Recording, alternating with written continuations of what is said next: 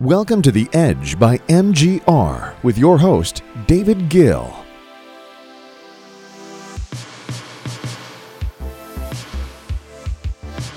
Hello, everybody. Welcome to The Edge podcast by MGR. Your host, David Gill here. I hope everybody's having a fantastic week. As always, I certainly am.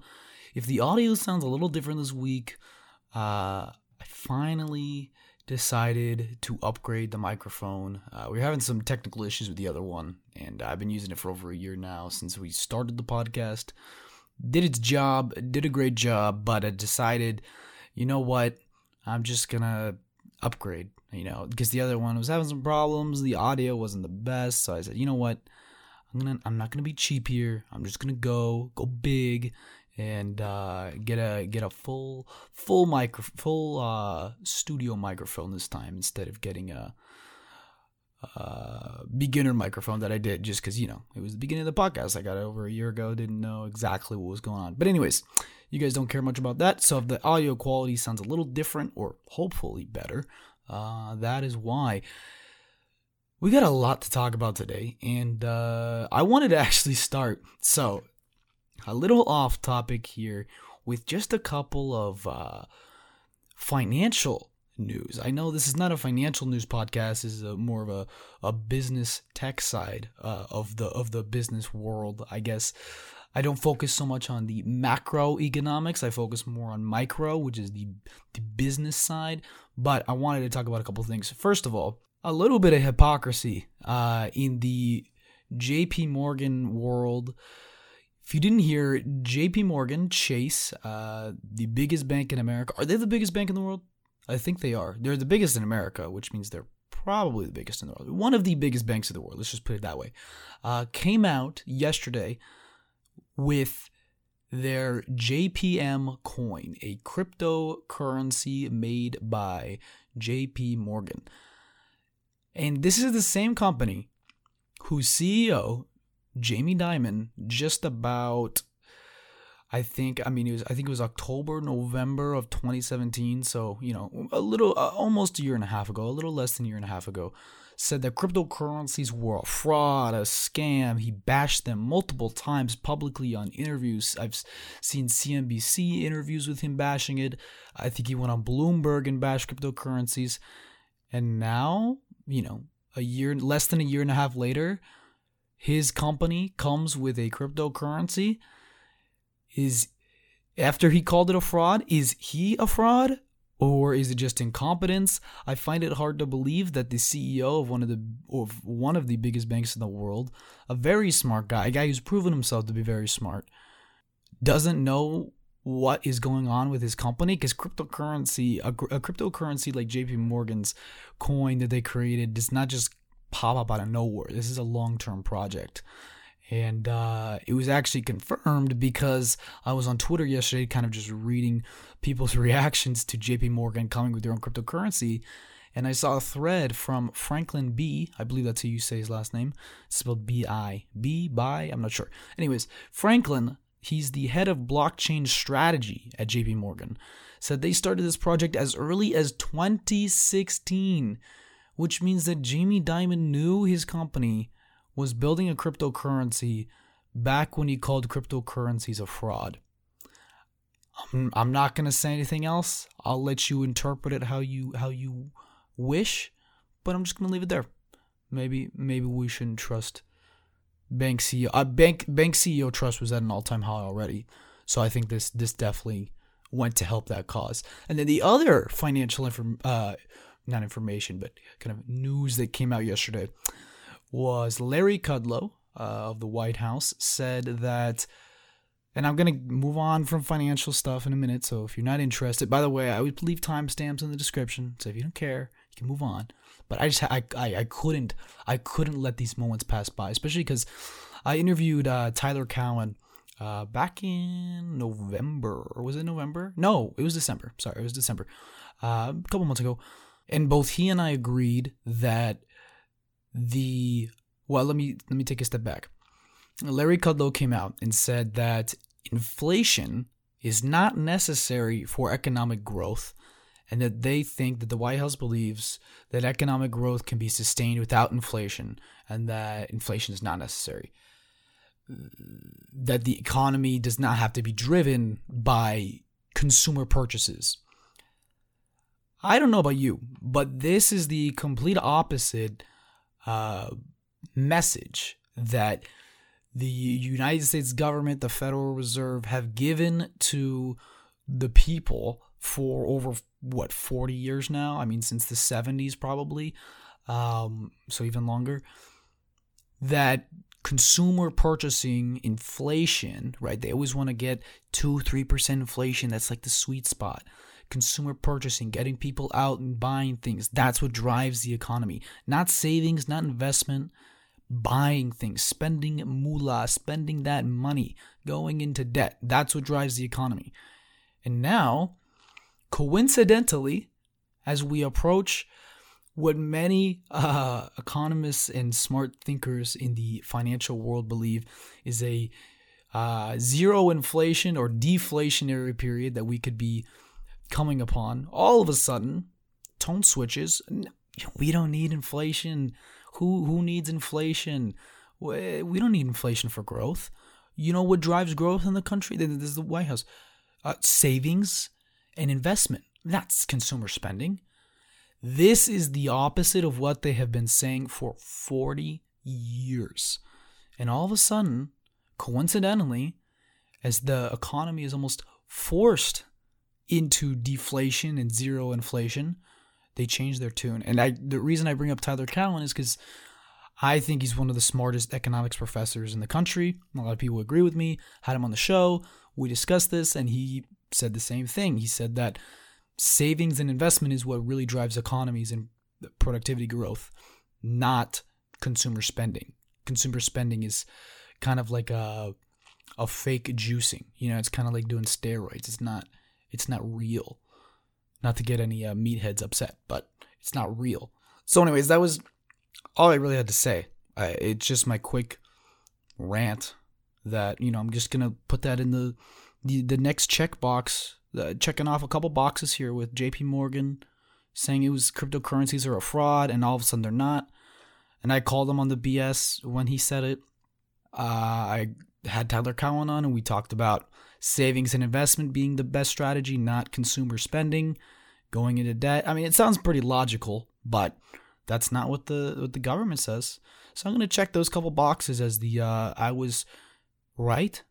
And not just me. I'm not going to take full credit here. Obviously, a lot of other people were right too.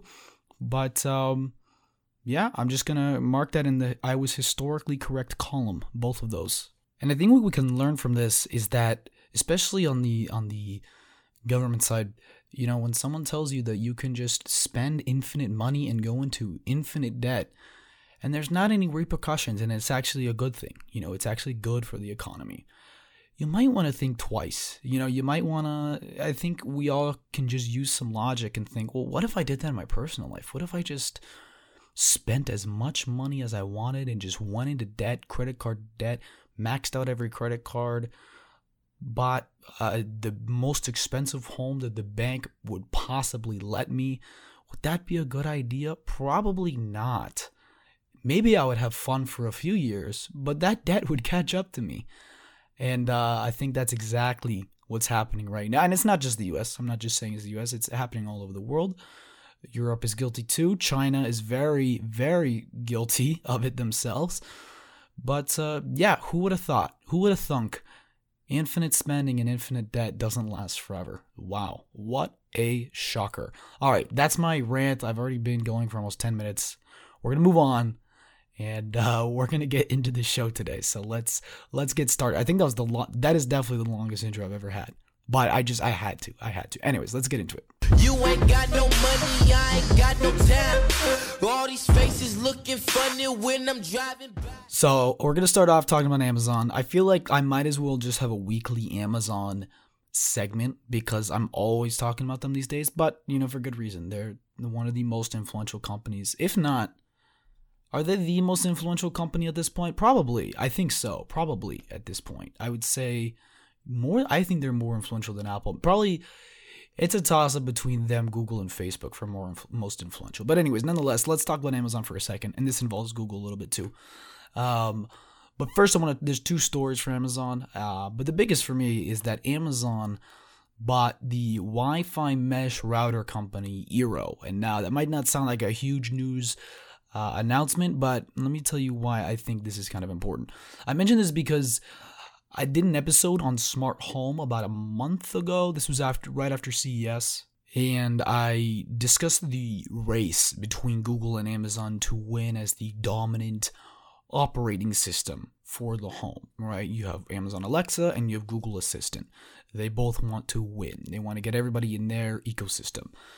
Google already has a mesh Wi-Fi system. It's under the Google brand, but it's not that good. I would say it's a solid B- of a Wi-Fi system. Eero's system is undoubtedly better, if not one of the best on the market. So Amazon, very smartly swooped in and bought the company. So now Eero is part of Amazon. And the reason I want to mention this is because in my last podcast, I want to kind of amend a few of the things I said because I've been thinking more about the smart home space. I said that before, one company couldn't make everything. And I was kind of talking about Apple because a lot of people thought, like myself, over the past few years, that why doesn't Apple really go into smart home and just create a fully integrated solution? But then I thought, well, it's difficult for a company to be the best at building everything, right? And this is exactly what I said in my last podcast. It's difficult for Apple to be the best at building smart toasters and alarm systems, smart doorbells and door locks and all that type of stuff. It's hard to be in Wi-Fi mesh router systems, because it takes a lot of work to be the best at any single product, let alone being the best at a dozen products that are in the home. And so I thought, well, maybe it makes sense that Apple didn't do this. And maybe it makes sense that there won't be a fully integrated system by one company because it's just too difficult to be the best at everything, which I think is still true. But I think smart home, and rightly so, as I said, hasn't taken off yet because there is no company that does with an integrated system. So it's a little bit of a catch-22 there, right? The easiest way to get people to adopt is just say, okay, go buy this kit and you're done, right? But it's not that easy. That doesn't really exist yet. And so that is what Amazon and Google appear to be trying to do. And what I didn't realize is that even if Amazon and Google are not the best at making everything themselves, because like I said, the Google Mesh Wi-Fi system is not that good. I mean, it's good, but it gets the job done, but it doesn't go above and beyond for performance. But that doesn't necessarily matter if they can combine that with the Nest home security and thermostat that they bought the company. If they can combine that with smart toasters and fridges, if they do that down the road, they can combine that with, whatever else.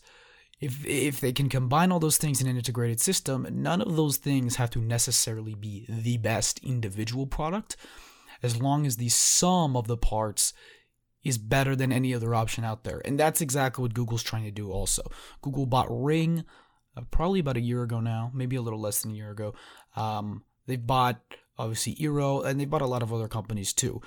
And so I wanted to amend that I didn't realize that the sum of the parts is probably better than the individual being individually the best at all those things.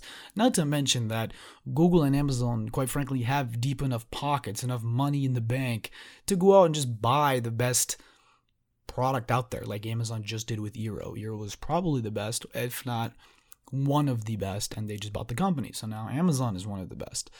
And so the achievement that Google and Amazon are very much racing for is a good enough integrated system that it gets people to adopt, that finally we get mass adoption of smart home tech. And we're starting to see it, but it's still not fully there yet. And once people are all in on one system, either Alexa or Google Assistant, it's very unlikely that they'll switch. Because if all their devices are Alexa, they're probably, the next device they're going to buy is probably not going to be a Google Assistant, and vice versa, right? So that's why they want to they want to really, really, really nail the full ecosystem with customers. Because that also means that anybody who creates anything for smart home in the future will have to make sure that it works with either Alexa or Google Assistant. Now, I don't think this will be a winner-take-all thing. I think that you will basically have Amazon households and Google households. But I think these are the two that will control probably almost all, if not, I would say 90+% of the market share of smart home, say a few years down the line when more and more people adopt it. But anyways, I just kind of wanted to mention that because I thought it was important, and I wanted to amend what I said a few weeks ago, or about a month ago now. It's better to just get an integrated system that's good enough rather than being the best at everything. That's the lesson here, and I think that applies to a lot of other things. All right, let's talk about Amazon HQ2 for a second. This was a big controversy a few months ago, and it still is today. Amazon decided that they are not going to build their HQ2 in New York. They still are in Virginia, in the DC area, but they're going to leave New York. I'm pretty neutral on this one. I just wanted to mention it because it was kind of in a lot of headlines this week. Amazon was bringing over 40,000 jobs, I believe, and infrastructure money, but I'm also not a big fan of giving subsidies to any company, especially companies like Amazon that don't need the subsidies. As far as the political side of things, I'm not sure it was the smartest move by the politicians that really pushed for this, because I've seen that as far as the polls show that over 70% of New Yorkers approved of the HQ2 because of the jobs it was bringing. So the politicians that were celebrating that they got it kicked out, I don't know. Again, I'm not a political guy, so maybe it was good. But as far as the polls show, it's probably not the best idea. But anyways, I think what the bigger thing that this does is that it scares off future companies and entrepreneurs from wanting to set up shop in New York. New York for the past probably decade or so has created a lot of incentives to get companies to move there, including big tax breaks. So this is kind of a setback for them on that front, because one, they're losing one of the biggest companies that has moved there, if not probably the biggest. But it also shows other companies, hey, if you try to move here and try to get any incentives from the government, even though they're offering them to you, you're going to get a lot of pushback from locals and local politicians.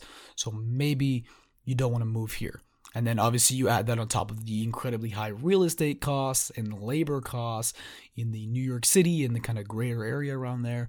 I think a lot of companies might just look elsewhere from moving to New York. Just my quick 2 cents. Again, I'm pretty neutral on this topic. I don't really care either way. Amazon will be just fine. And New York, they'll be fine for now. We'll see. Maybe this could have long-term consequences. That's the only thing. All right, the final topic I wanted to discuss today was Apple News. And I got to say, Netflix continually shows that they've really changed the industry because it's like every week there's a new Netflix for X, basically. Last week I talked about Spotify and how they were trying to build the Netflix for audio, even though I said that they were more like a YouTube for audio. But anyways, nevertheless, now this week Apple is trying to build the Netflix for news. So if you didn't hear, I'll give you a little background. Basically, Apple News right now is free. It has about 90 million users as has been reported. And they are going to be offering in mid-March, they're going to come with a new product offering that is $10 a month that gets you unlimited access to a bunch of news publishers' articles. So instead of subscribing to a bunch of different publishers, you can go to Amazon or go to Apple and subscribe there. Exactly like a Netflix for news, exactly what they said. So anyways, let's think about this for a second. There's been quite a bit of controversy. Should news publishers do this? Will this even be successful on Amazon's part? A lot of questions going on. I wanted to look at the numbers for a second. So Apple has 90 million free users. How many of those are going to convert to paid? I'm going to be generous. Let's say 10%, or round it up. That'd be 9 million. Let's round it up to 10 million. 10 million people convert to pay $10 a month. Okay, that's $100 million a month times 12. That's $1.2 billion a year. Sounds like a lot, but really it's not that much. Apple wants a 50% cut, apparently. Now, I've heard there's rumors, there's people saying, yeah, it's kind of a bluff. They're kind of throwing the number out there so that when they come in asking for a 60-40 or 70-30, publishers gladly take it. We'll see. I don't know. But for now, the number is 50-50 as far as I've seen. So we're going to go with that. So $1.2 billion divided by 2. Obviously, that's $600 million each. So that means $600 million to Apple. And then the other $600 million gets split between the Wall Street Journal, the New York Times, the Washington Post, and all these other news companies. Those three companies that I just mentioned right now are going to do, or in this year, will probably do over $3 billion in revenue. Just those three. Not to mention all the other publishers that are going to be on this platform. So, and obviously, like I said, $3 billion versus $600 million. That's going to be split between all of them. That doesn't really add up. You know why? That's not very much money. So Apple needs to bring in way more subs. Now, obviously, that's at my 10 million subscribers, which I think is a little generous, but maybe Apple is really good at marketing this service and really good at getting people to convert. But even if you double it, even if you say get 20 million paid subscribers and you have now 1.2 billion to split between all the publishers, that's still not that much. Like I said, just those three that I mentioned make over $3 billion in revenue, not to mention all the other publishers that are going to be on here. So why would big publishers do this? They don't get any data, right? Apple keeps the customer relationship in the data. They don't even get the email addresses or anything of anybody who subscribes. And they have to compete for digital real estate on the platform with every other publisher to get their articles seen. And the way Apple is going to pay these publishers is by how much of the split that they get of that 50-50 is by how much time is spent reading their articles, which I think is a fair metric, but they're going to have to compete with every other publisher, New York Times, Washington Journal, Wall Street Journal, Washington Post, CNN, CNBC. All of these companies are going to be competing with each other for the digital real estate, right? You want to be first, and there's going to be big battles for being first. So those are reasons why these publishers are probably, they don't have much incentive to do this. Small publishers, yes, because they want more exposure. This could offer a lot of exposure, and it could offer more income for them that they might already generate, especially if they're a smaller publisher that makes money from ads and isn't really able to flex their muscles and produce enough content, quantity, and quality like the big publishers to get a ton of paid subscriptions. So maybe for smaller publishers this makes sense. But Apple needs to get all the big publishers on board if they want to gain a massive user base, because that's what would make the subscription worth it at the end of the day. And it's going to, if they get a huge user base, then maybe it becomes economically viable for big publishers to join in. Again, a bit of a catch-22 here. The big question is whether Apple News revenue will supplement the big publishers or whether it will kind of replace a lot of their subscription revenues. So are Apple News subscribers going to be mostly people who wouldn't have otherwise subscribed? I think the answer is honestly both. Say you're someone who subscribes to the New York Times and the Washington Journal, then it's probably going to be a no-brainer to subscribe to Apple News instead because you're going to save money. So then New York Times and Wall Street Journal are losing money on that subscription that you were paying before, and they're losing the customer data because now your relationship is through Apple and not through them. So that's a big loss. But there's probably also a lot of people who maybe don't subscribe to any newspaper or news outlet right now, but then when offered for $10 a month to get access to a bunch of them, say, okay, well, that's worth it for me. It's in this low price bundle. I'm willing to pay that. So the big question remains, will publishers see a net gain or net loss from joining Apple News? Now, the other kind of thing that matters here is relevance.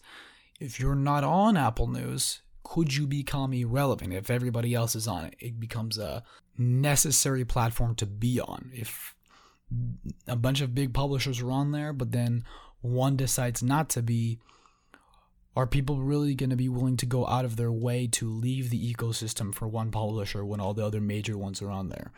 Maybe, but probably not, depending on the quality. But in most cases, probably not, which means if Apple can just get a few of the big publishers, they can probably get all of them, and then they can get the small ones too.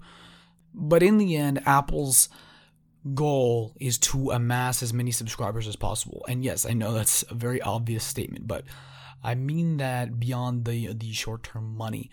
I mean it because if they can get to the point where they are the news source for tens of millions of people, then they will have the leverage for negotiations with the publishers in that 50-50 split or 60-40 split or whatever it becomes. And content publishers may find themselves forced to join, as I said, or else face irrelevancy. If they can get to that point, then Apple has all the leverage, all the power, and this Netflix for news will really, really work. So that's kind of the situation here. I don't know all the details. Again, a lot of this is kind of rumors, rumblings, but I think Apple will be able to flex its muscles and get publishers to join. But I think we'll have to see long term, really, it's just how many people are willing to subscribe to a news bundle. Apple has to prove that they can get millions of people who are not currently paying for news to now pay for news. Because if they can prove that, then this platform is worth it for the publishers. But if it is the case that they're just losing out on subscriptions that people would have otherwise paid full price for, but are now just going for the cheaper bundle, then this is going to be bad news, no pun intended, for the publishers. And a final note real quick, I think a lot of this is clearly in response, as far as Apple goes, in response to slowing iPhone sales growth. That's been a big topic over the last few months in the tech world. You know, Apple's very concerned also with retention. At least if they're not growing, they don't want to shrink, that's for sure.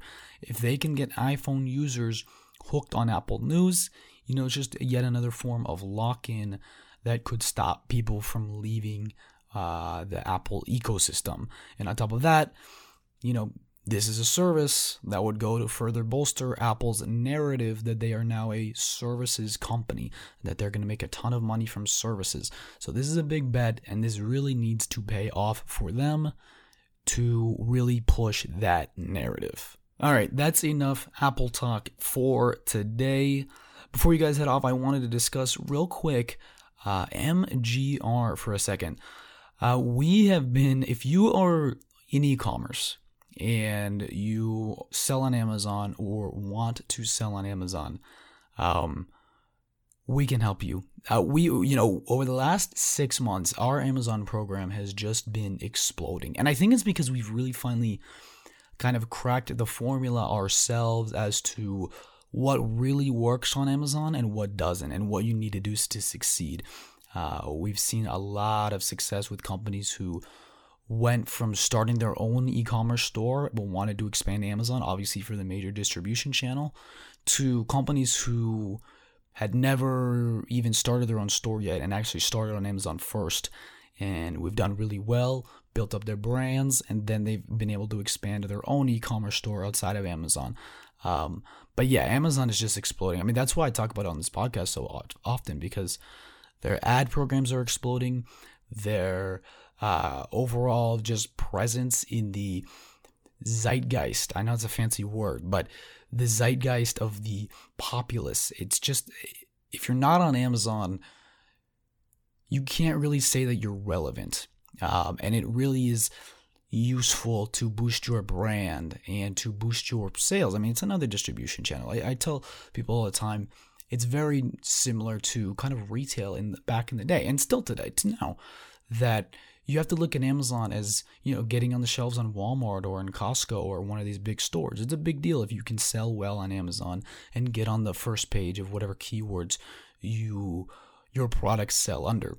And we can help you do that. We've really figured out the formula, cracked the code, you could say. And so anyways, if you want help with Amazon, we can help you with that. I set up a little special link for you guys, mgredge.com/AMZ. Very simple, 3 letters, /AMZ. Just go there and, just fill out a little form. We can contact you. We'll give you a chat. I might even contact you myself. And we can discuss how we can help you with Amazon and e-commerce in general. I really think that we can help a lot of companies out there, and we already have been. So very, very excited about it. Anyways, guys, thank you so much for listening. As always, if you enjoyed the show, please leave us a rating and review on whichever platform you listen to. It helps us out more than you know. I really appreciate it. Hope you guys have a great week. I will see you next time.